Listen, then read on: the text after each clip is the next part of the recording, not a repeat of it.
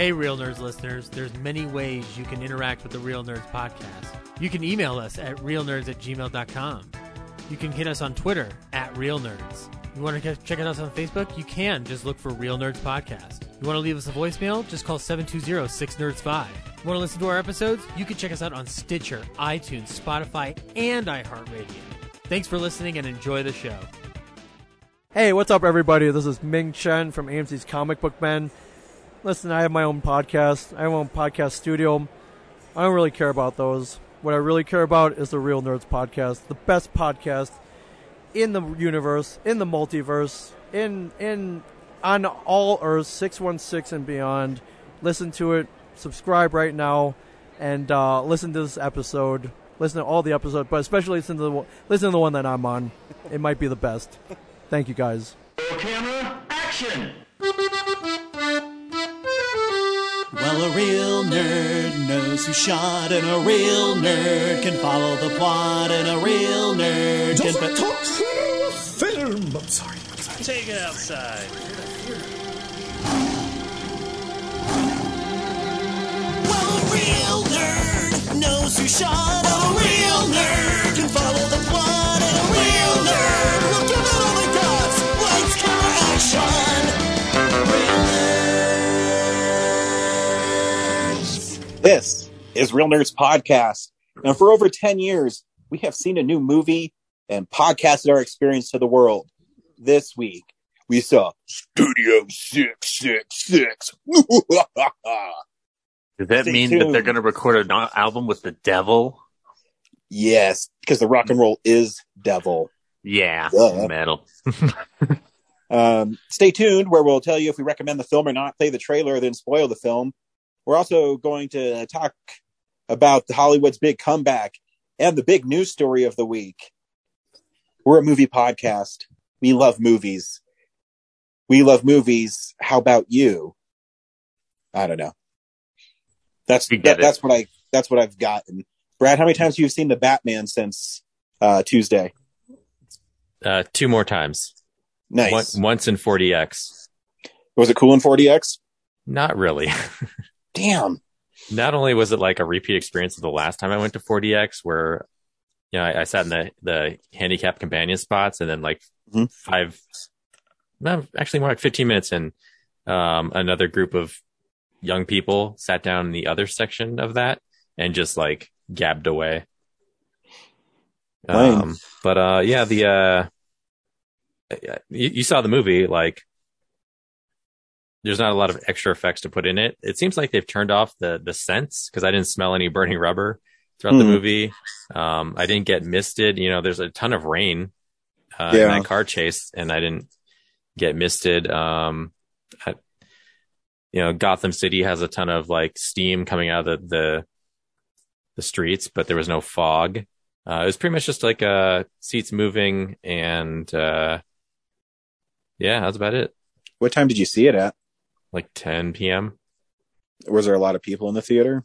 Yeah, it was pretty full. Like I said, I had to sit in the handicap companion spot because there's only 3 rows in the front section, and the front row's really close. So yeah, I was just curious if there wasn't as many people, they toned it down. But it sounds like there was people there. So yeah, I think they're just saving money, like on maintenance, and the seats like were insane. Like, I felt like I was gonna like tossed out of it during that car chase. Like, they really ramped those up. But yeah, like, you walk by the sign when you walk in, and it has like all these effects advertised, and I really felt like I just got tossed around for 3 hours. So yeah, but again, there's not a ton of opportunities in that movie. Like, it's a lot of dramatic scenes. So true.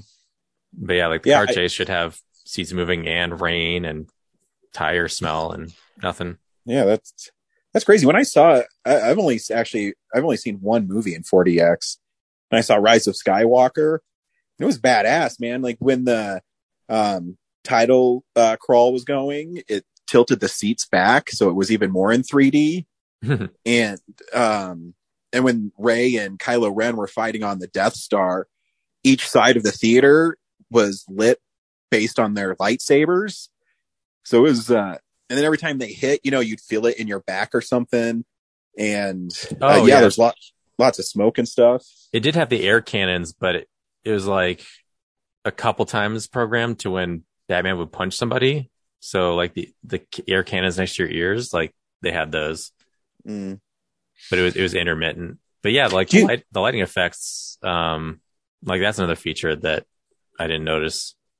Do you think maybe too they tone it down for the handicap area because just in case they need to for people with special needs in that spot? I mean, it's not that far away from all the other seats. So I don't know if they can target it like that, but maybe. I'm just trying to think of things that maybe why. Yeah, and I thought 3D was like another feature of it, like they had to be in 3D, so like that wasn't a thing. Yeah, because wouldn't that be the third dimension, and then the fourth dimension is all the bells and whistles? Yeah, so I think like bare minimum you have to get to 3 first before you can do 4, right? So yeah, I don't know. Movie was still badass though. Yeah, that movie's awesome. Movie is awesome. Zach, did you do anything cool this week? Not really. It worked. But I did get to enjoy a nice belated birthday dinner with my family last night, and then my girlfriend and I sat down and watched Lincoln, and it was her first time watching Lincoln. No, you have a girlfriend. Yeah. It was the first time she had ever watched Lincoln. She was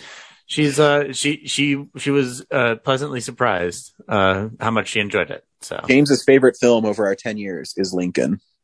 Out of all of them, that was in episode 300. That was what he. Yeah, it's been a while since we did that. No, I still love the film.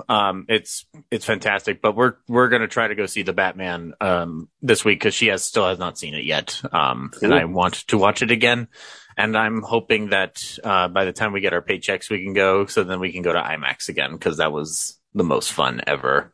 I had not seen an IMAX film in a while before going to the Batman with you guys for it, so I've kind of grown re-addicted to IMAX theaters. So I just like the way that Colorado Center 9 is set up, that I want to just keep going back to it. Yeah, I mean, IMAX for the car chase alone is awesome when Batman turns on the Batmobile. Oh yeah, you can feel the whole theater rumbling. It's pretty awesome.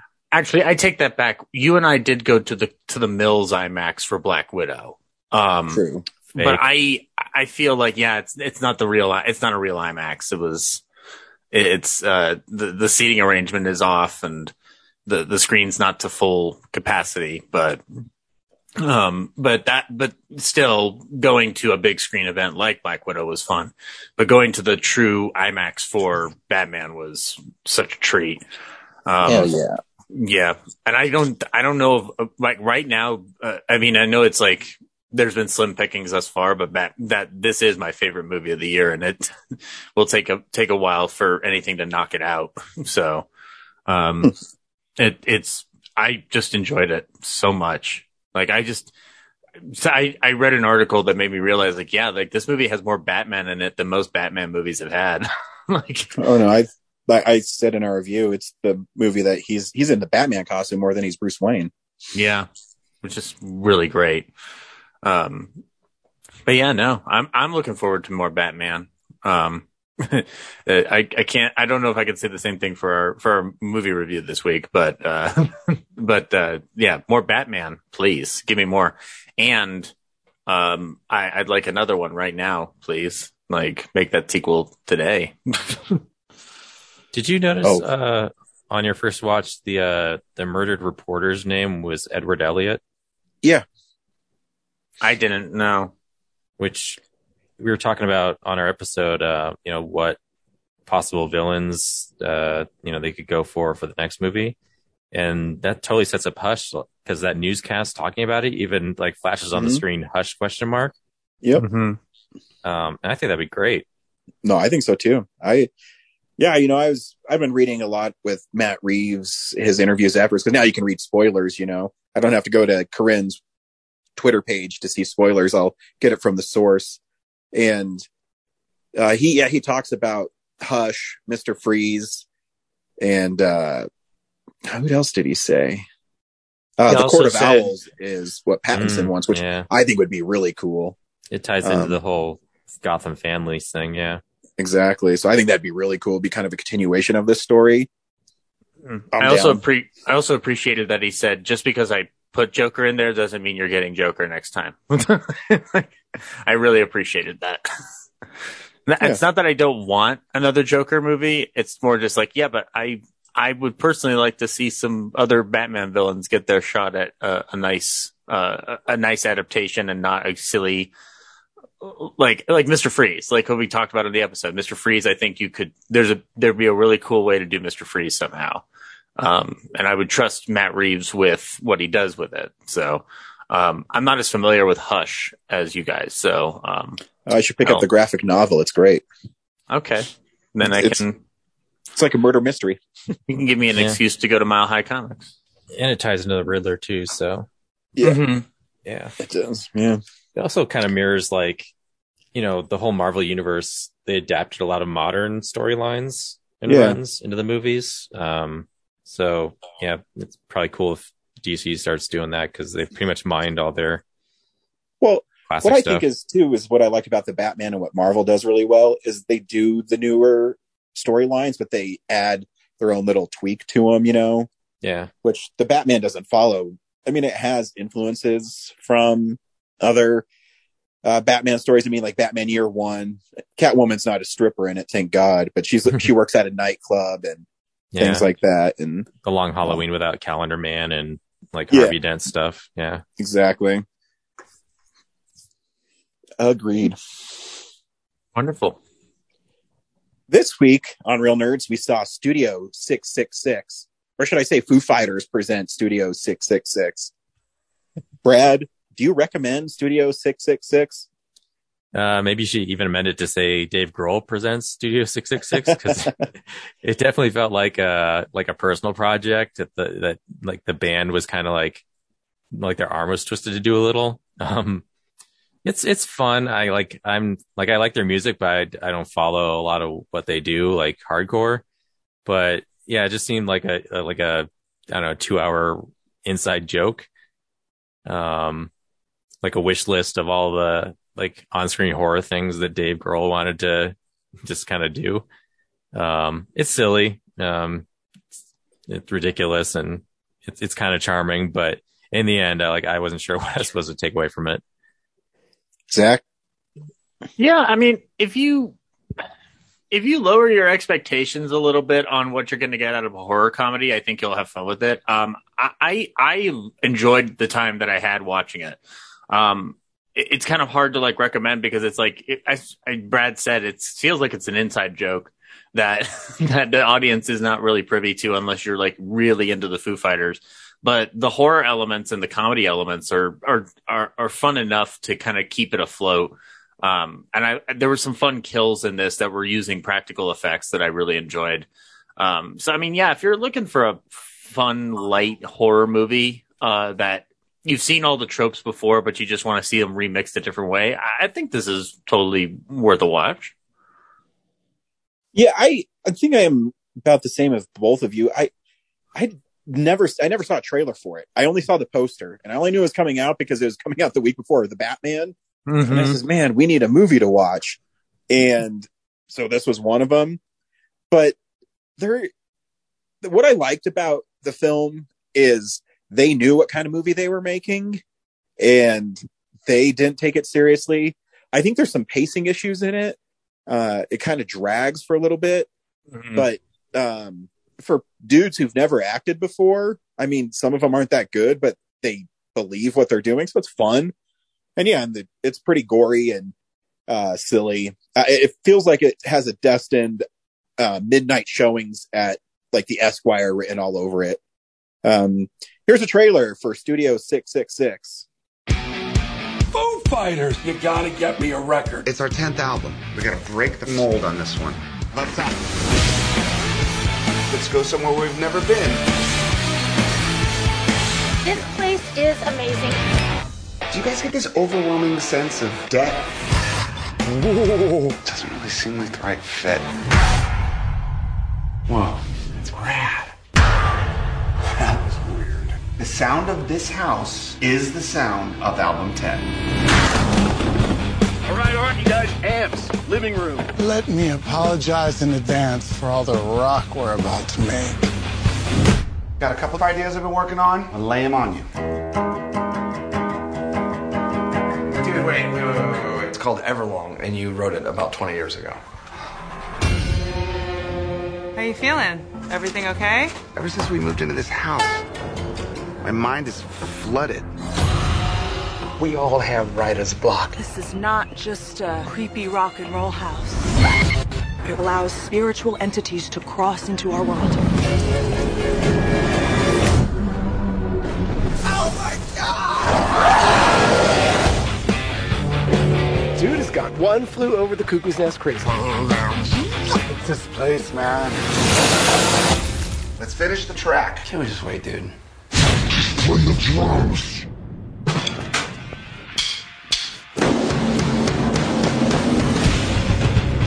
You found a new musical note? Hell yes, I did. It's an L.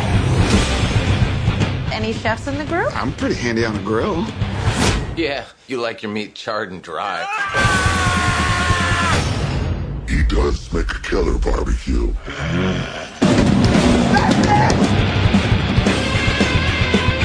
What do we do? We go save his ass. Is the album almost done? Yeah, it's killer.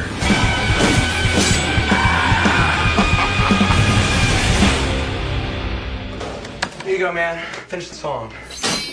You did.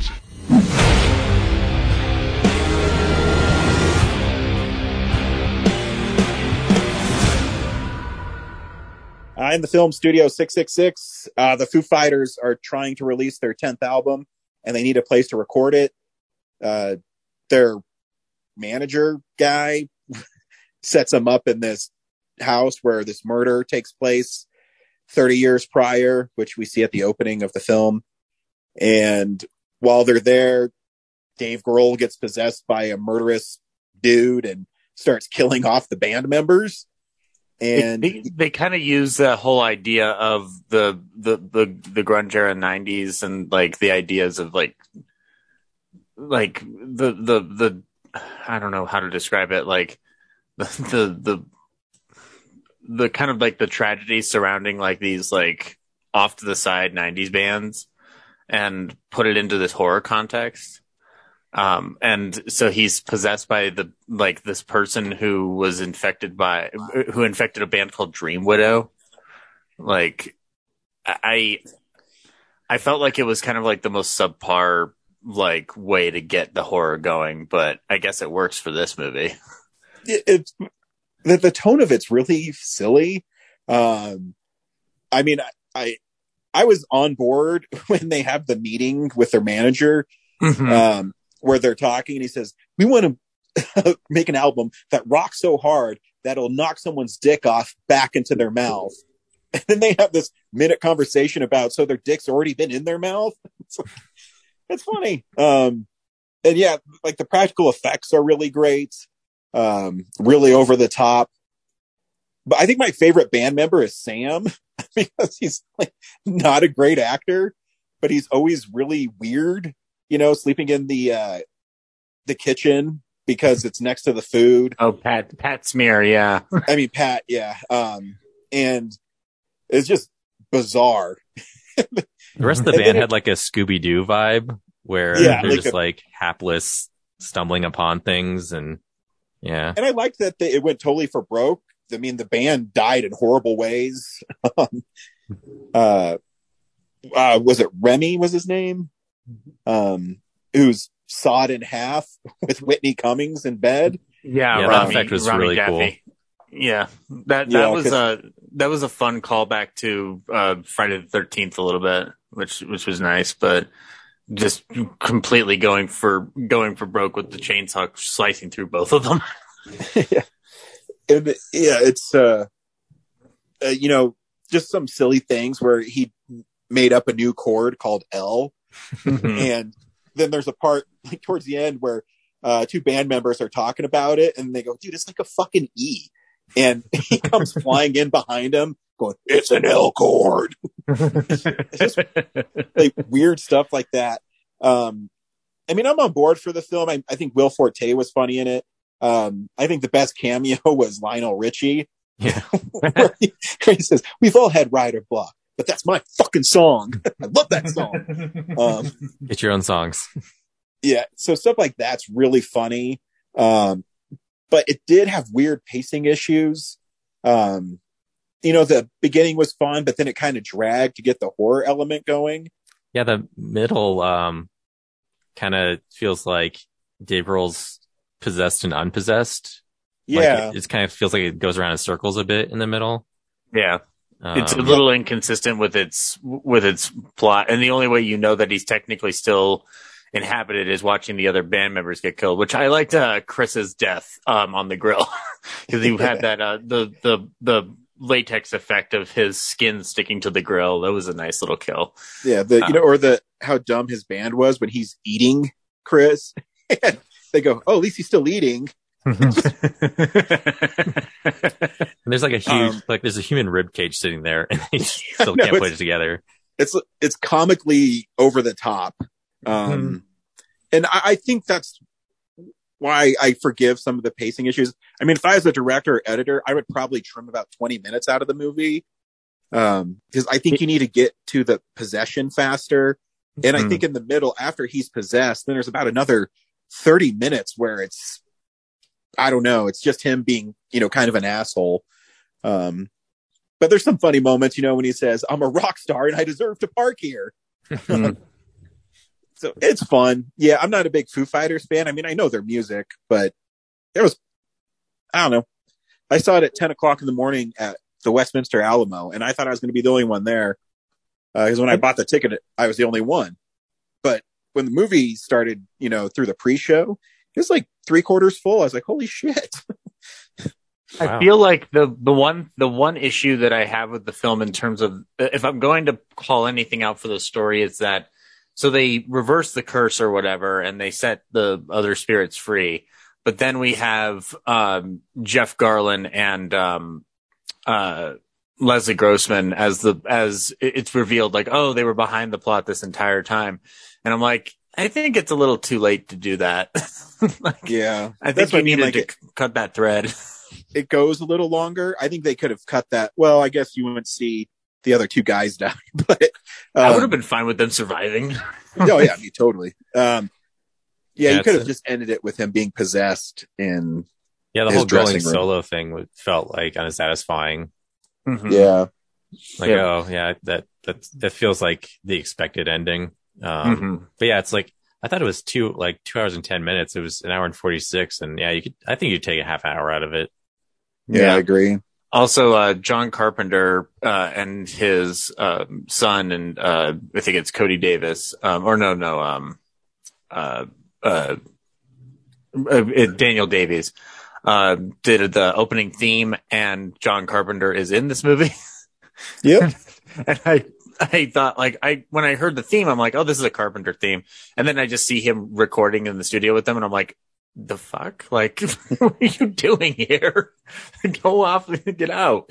And then he actually has dialogue. Like, it was nice to see him. I was just, because we knew nothing about this film going in, it was just like a nice surprise on my end to be like, hey, John, what are you doing here? You should be literally anywhere else. But it was nice to see him. It's not as fun as the Lionel Richie cameo, but it's still a treat. Yeah. Yeah.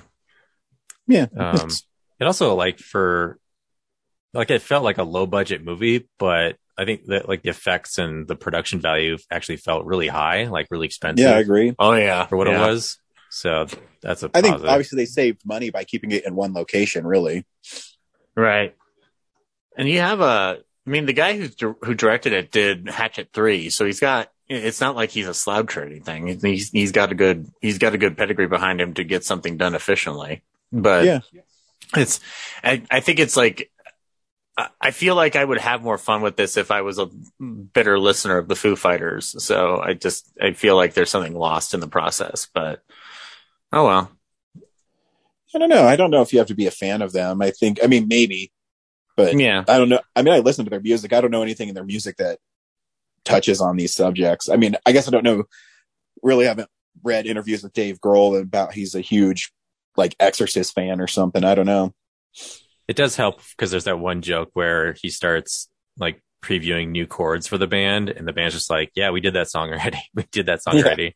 So like that helps that joke if you already have heard those things. But yeah. Cool.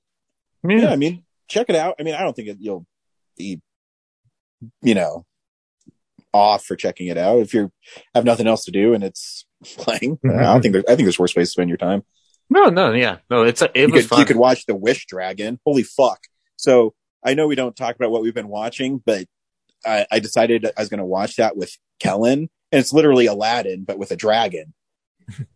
And I just wanted it to end. So yeah, Corinne, I watched it. You wished it would end. And yeah, that's all. That was my big wish. I wanted a refund from Netflix, but they don't give them for making you watch a shitty movie. Anywho, here is this week in the big Hollywood comeback.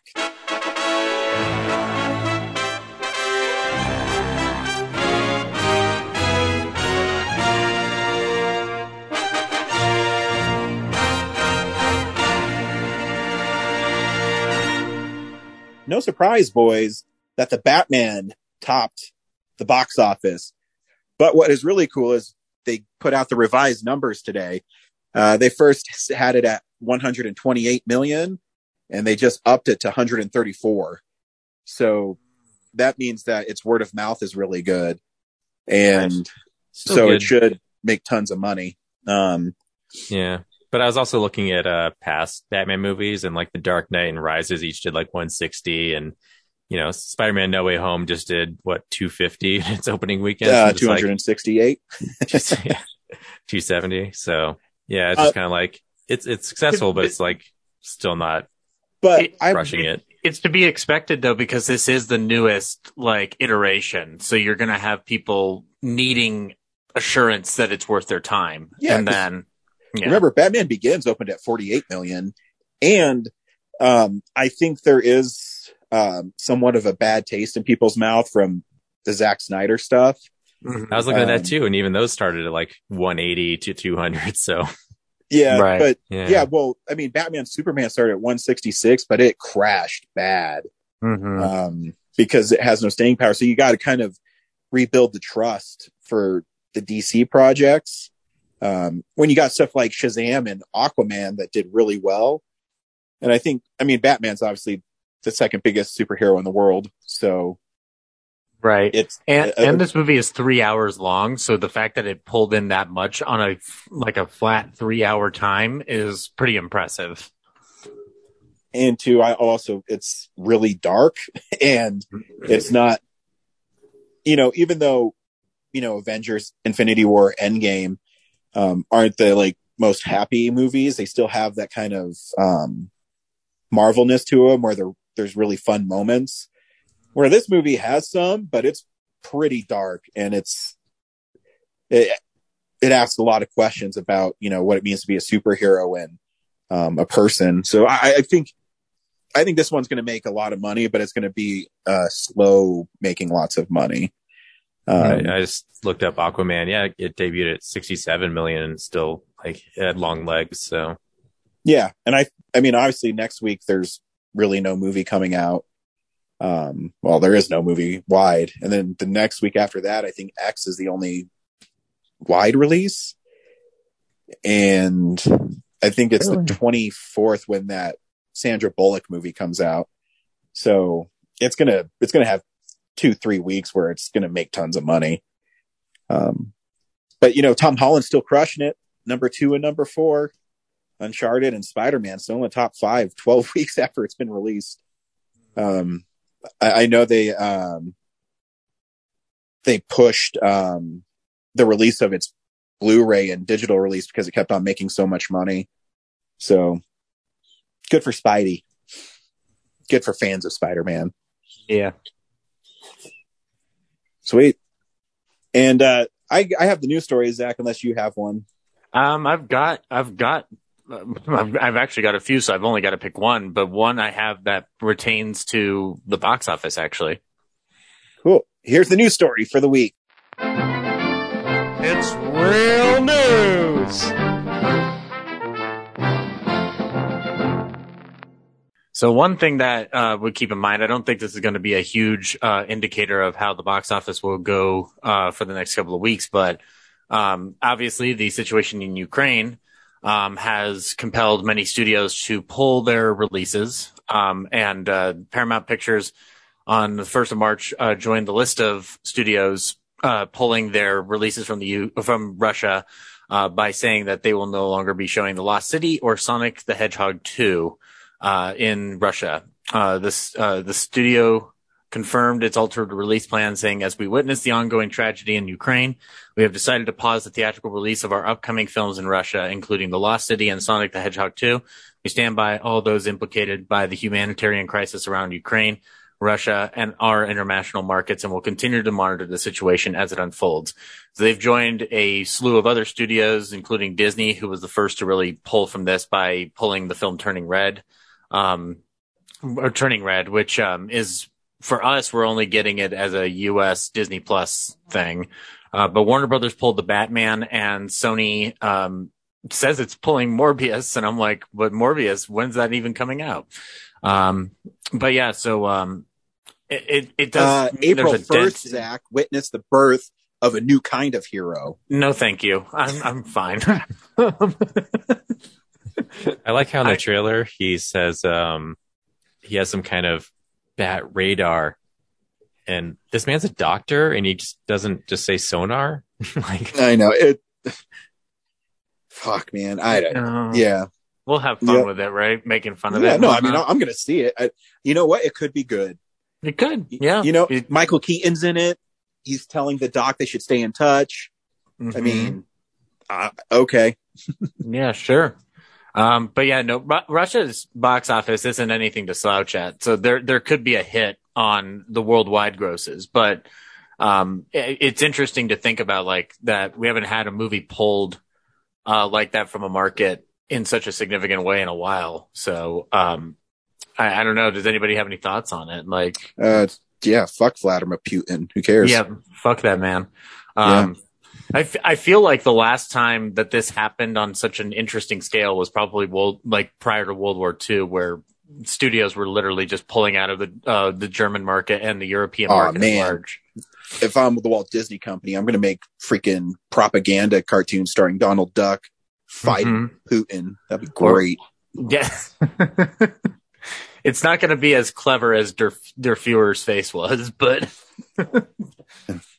that'd be great. The only other story really is that Bendergate has officially ended, and John DiMaggio will be returning for the revival of Futurama that is set to be debuting on Hulu. So my only thing is I kind of wish that he went into the negotiations the second time. He told him to bite his shiny metal ass, and he walked out. That's all I wanted. I know. Don't worry. He'll have plenty of opportunities to say it coming soon on Hulu. But I guess I'd rather have him as Bender. Yeah. What was the story you had? I was going to just talk about how AMC is charging more to see the Batman. And elaborate on that. Yeah, they're charging like $1.50 more to see the Batman. They call it a premium movie. And Spielberg and George Lucas predicted this 10 years ago when he was talking about seeing Lincoln, that they're going to only pay $5 for Lincoln and they're going to pay $10 for some Marvel movie. So Alamo's primetime tickets went up too. Yeah, I mean, I only know that because when I took Kellen to see Uncharted, obviously I got my season pass, but his ticket was like $14. Yeah, the second time I went to see the Batman, I walked out of the theater and I was like, I want to see it again. And I looked for a later showing. There was the one at 11, and obviously I used my pass for the one I just saw. Mm-hmm. So as soon as I went to buy it, I was like, $15. Oh, right. I can only do this once a day. And then I was like, wait, it used to be $12.75. Yeah. Yep. Not surprised. Nope. They're having to reconcile a new market, and not all those theaters are staying open that late. Like the first time I've started seeing the Alamo Littleton open later than 7:00 has been since the Batman came out. Yeah, I think they're starting to get back into a groove. Like I said, I saw it Studio 666 at 10 in the morning. And that's it was the only showing that day. Maybe that's why there's a lot of people there. But when I left, I don't know, around 12:30, every single theater had the Batman poster on it. So my guess is there's going to be maybe one or two showings of the lesser films, and then the big movies where they're actually making money, they're going to start showing a lot more. It's still winter, so I imagine when May hits, screenings will be more frequent. Yeah, you got Doctor Strange and Morbius first, and then Doctor Strange. So yeah, be good. Yeah. Let's see if any of the other nerds wanted to send us something this week. Hey nerds, Corinne here for another installment of Showtime, where I recommend something I've been watching lately. This week I am covering the entirety of Star Wars Rebels. So it's kind of fun because I've basically been watching the Star Wars TV shows kind of in chronological order. At least the ones, the animated ones I hadn't seen yet. Because I did season 7 of Clone Wars, then the Bad Batch, which both of those take place around the time of Revenge of the Sith. And then now I'm covering Star Wars Rebels, which takes place about 5 years before the events of A New Hope. So it's worked out perfectly. There definitely are a lot of characters who show up in all 3 shows, and Clone Wars characters who show up in Rebels, and Rebels characters who show up, later in Mandalorian and everything. So overall, I would say Rebels is a lot of fun. The first season is it's okay. I had heard that the first season was definitely the worst of the 4, but it's not terrible. There definitely are moments in it that I really enjoyed, and I think it has a lower ceiling on purpose because they're just trying to introduce you to the world and to the characters.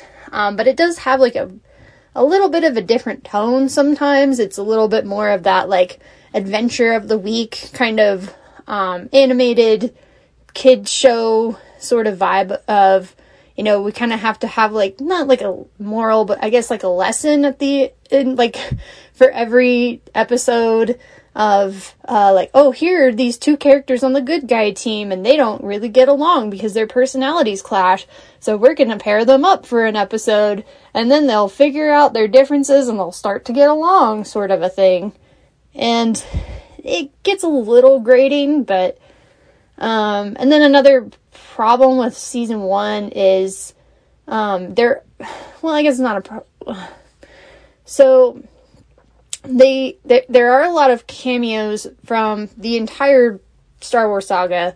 Like I said, Clone Wars characters who come in, and then, but they do have a lot of big cameos up front. R2-D2 and C-3PO, I think they're in the 3rd or 4th episode of the first season. Lando's in there. Leia, I think she shows up in season 2. But it's they kind of, it's almost like they needed this to get you invested in the show. And while some of it ends up paying off, some of it is also kind of just, it feels a little hammered in and it doesn't really go anywhere. And it's what? Okay, whatever. Season 2 is really good. It starts off with this 2-parter, which I had actually seen before, where, spoilers, Darth Vader shows up and he absolutely gets shit done and it's amazing. And then it very much changes up the dynamic for the rest of the series going forward, because previously the Rebels had been located on this one planet the whole time, and then Darth Vader comes in and basically makes it so that they can't stay there anymore. And then they end up joining this larger rebel group, and they just kind of bounce around and do different things as needed. So that's a lot of fun. And then season 3 kind of has a similar feel. They're based out of just this one area, but they kind of go off and do whatever they need to do. And you start seeing these bigger plot threads coming in. And again, spoilers, but they bring in Grand Admiral Thrawn from the Legends universe, which I already knew about. I've never read the Legends stuff, but I knew who Grand Admiral Thrawn was just because, everybody loves him as a character. So I'm like, yeah, it kind of made sense that they bring him into this universe now. And I think it's Lars Mikkelsen. I know him as the guy, I forget his character's name on Sherlock, but he did such an excellent job of just being this, like, really soft-spoken, but very deliberate, like, bad guy. Like, he respects his opponents, but he also knows, like, he's so superior to them, and he's just, like, you know, gaining little bits of information so that he can just tear them apart later, and it's wonderful. So that all culminates in the season 3 finale, and it's pretty awesome. And then season 4 is on the shorter side. I think it's only like 15 or 16 episodes, and the series finale is a 2-parter, and I had some of the stuff spoiled for me, but it still all comes together really nicely. There are a couple of things at the end where I was like, this was kind of cool in concept, but I'm not sure why you had to introduce it. And why you had to introduce it now, like at the very end of the show. I guess because this might come in handy for other Star Wars properties down the way. I don't know. And it's also really nice because at this point, in making the show, I think Rogue One had already come out. So they're starting to plant seeds of, like, things that are... So the actual show aired after Rogue One was released, but this part of the universe takes place before Rogue One, like, in the Star Wars timeline. So they are setting up things that happen in Rogue One. They mentioned Director Krennic. They mentioned the Death Star. We see one of the Kyber crystals being taken. The different crew members who are coming in to work on... You know, they don't know it's the Death Star, but we, as the audience, we know it's the Death Star. And, so, that was kind of nice. They also bring in a lot of the original voice actors, or just actors, for the voice acting for these characters. So, oh crap, what's his name? Well, Ian McDiarmid, he comes back to play the Emperor, which is nice, because I don't think he ever did that in the Clone Wars series, so... I think, like, I don't know, Disney had a lot more money than, like, Cartoon Network did. They're like, here, Ian McDiarmid, come in and voice the Emperor for us. And, Forrest Whitaker, that's what I was thinking of. Forrest Whitaker comes in and he voices Saw Gerrera, whose character had actually been introduced in the Clone Wars series, but by the time Rebels takes place, this is, I don't know, like, maybe a year or so before the events of Rogue One. So he's pretty much, like, right where he's at during the events of Rogue One, like, both in terms of looks and in terms of personality. So it's kind of nice that they have that continuity with Forrest Whitaker coming in to voice him. And, oh my gosh, just the voice cast. So many delightful, both, like, in the actual voice cast, like, the regular folks. I love Steve Blum. He voices Zeb Orrelios, whose character is, like... based on concept art of Chewbacca in the very, very early drafts of Star Wars. And then Tia Sircar, I did not know until, like, maybe I was in season 3. I was like, wait a minute, Tia Sircar, that name sounds familiar. And I looked up, she's from The Good Place. That's how I knew her. I was like, oh, I didn't even know she did voice work. That's really cool. And then, of course, Freddie Prinze Jr., I knew he was in the show. But then they have, like, other guest actors come in to do bit parts or just, you know, other, you know, they revive characters from the Clone Wars. And so, like, Jim Cummings comes back to play Hondo, and a bunch of other people show up that I was like, hey, I recognize that voice. I recognize that voice. So, you know, what am I going to do? This is just how it goes. So I really liked it. I don't know if it's so hard because, like, Bad Batch is so different from this. The Bad Batch, like, the animation is better, but I think Rebels just in general has, like, a better story. But again, it's like 4 seasons versus 1 season, so that's not really fair. But yeah, I really liked it. It's been a long time since I've seen Clone Wars, so I can't really compare those two, but I think it's, like, a good follow-up to Clone Wars. And again, the later seasons really build up things that are going to happen in Rogue One and then A New Hope. So that works out really nicely. And then it ends in such a way that, like, some of the characters could come back in properties like The Mandalorian, that take place between the original trilogy and the sequel trilogy. So I would really like to see some of these characters pop up in The Mandalorian. Sabine Wren, who's played by Tia Sircar, I would love to see her in The Mandalorian because she is also a Mandalorian and she also wielded the Darksaber at one point. So it would be kind of nice for her to, teach Din Djarin, aka Mando, how to wield the Darksaber. So anyway, that's my general thoughts on it. I really liked it.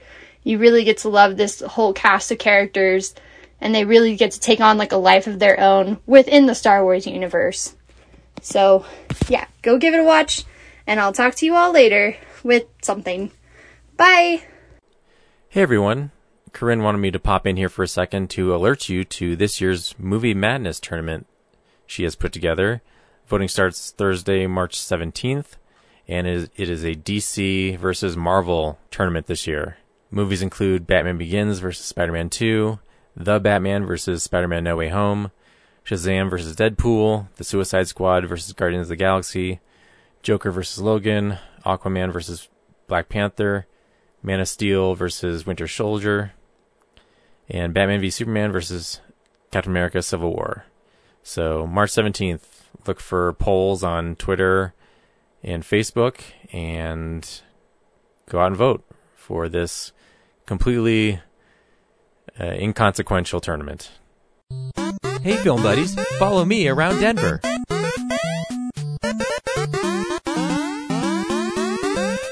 This week at the Esquire Midnights, they're showing Mad Max Fury Road, and important news coming following this week is that the Esquire Midnights will be midnights no longer. They will be late nights, starting at 10 p.m.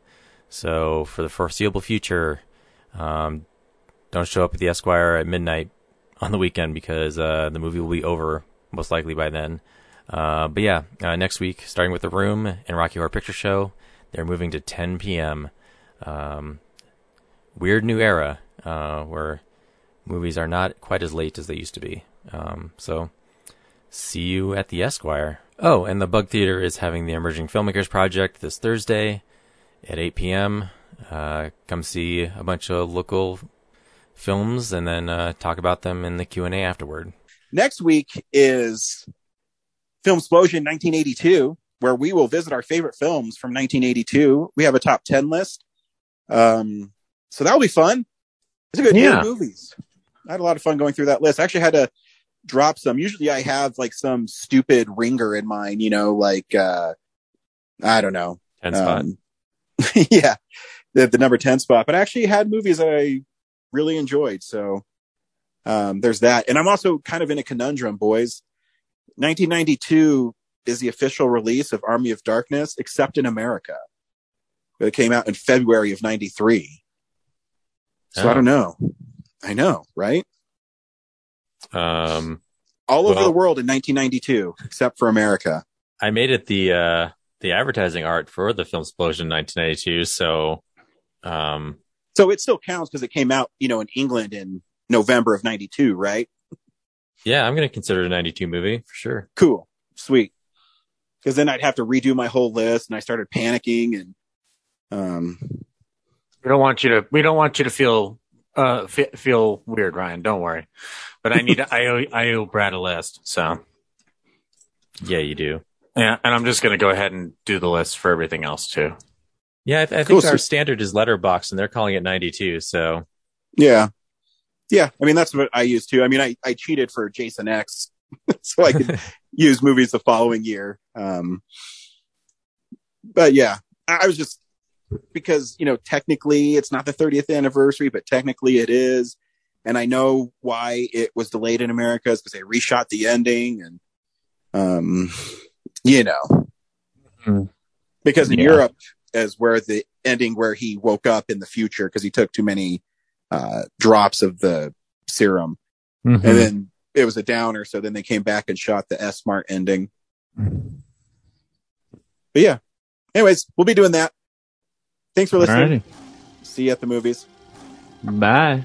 Well, a real nerd knows who shot. A real nerd can follow the plot. And a real nerd will give it all they got. Lights, camera, action.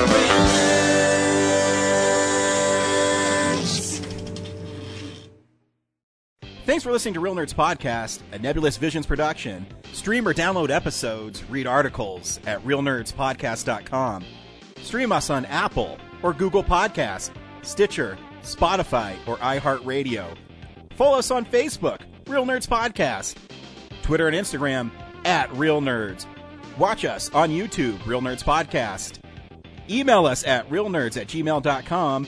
Call us at 720-6nerds5. Thank you to Sparks Mandrill, Mike at Plan 9 Studios, and Bolognium for all of our groovy theme songs.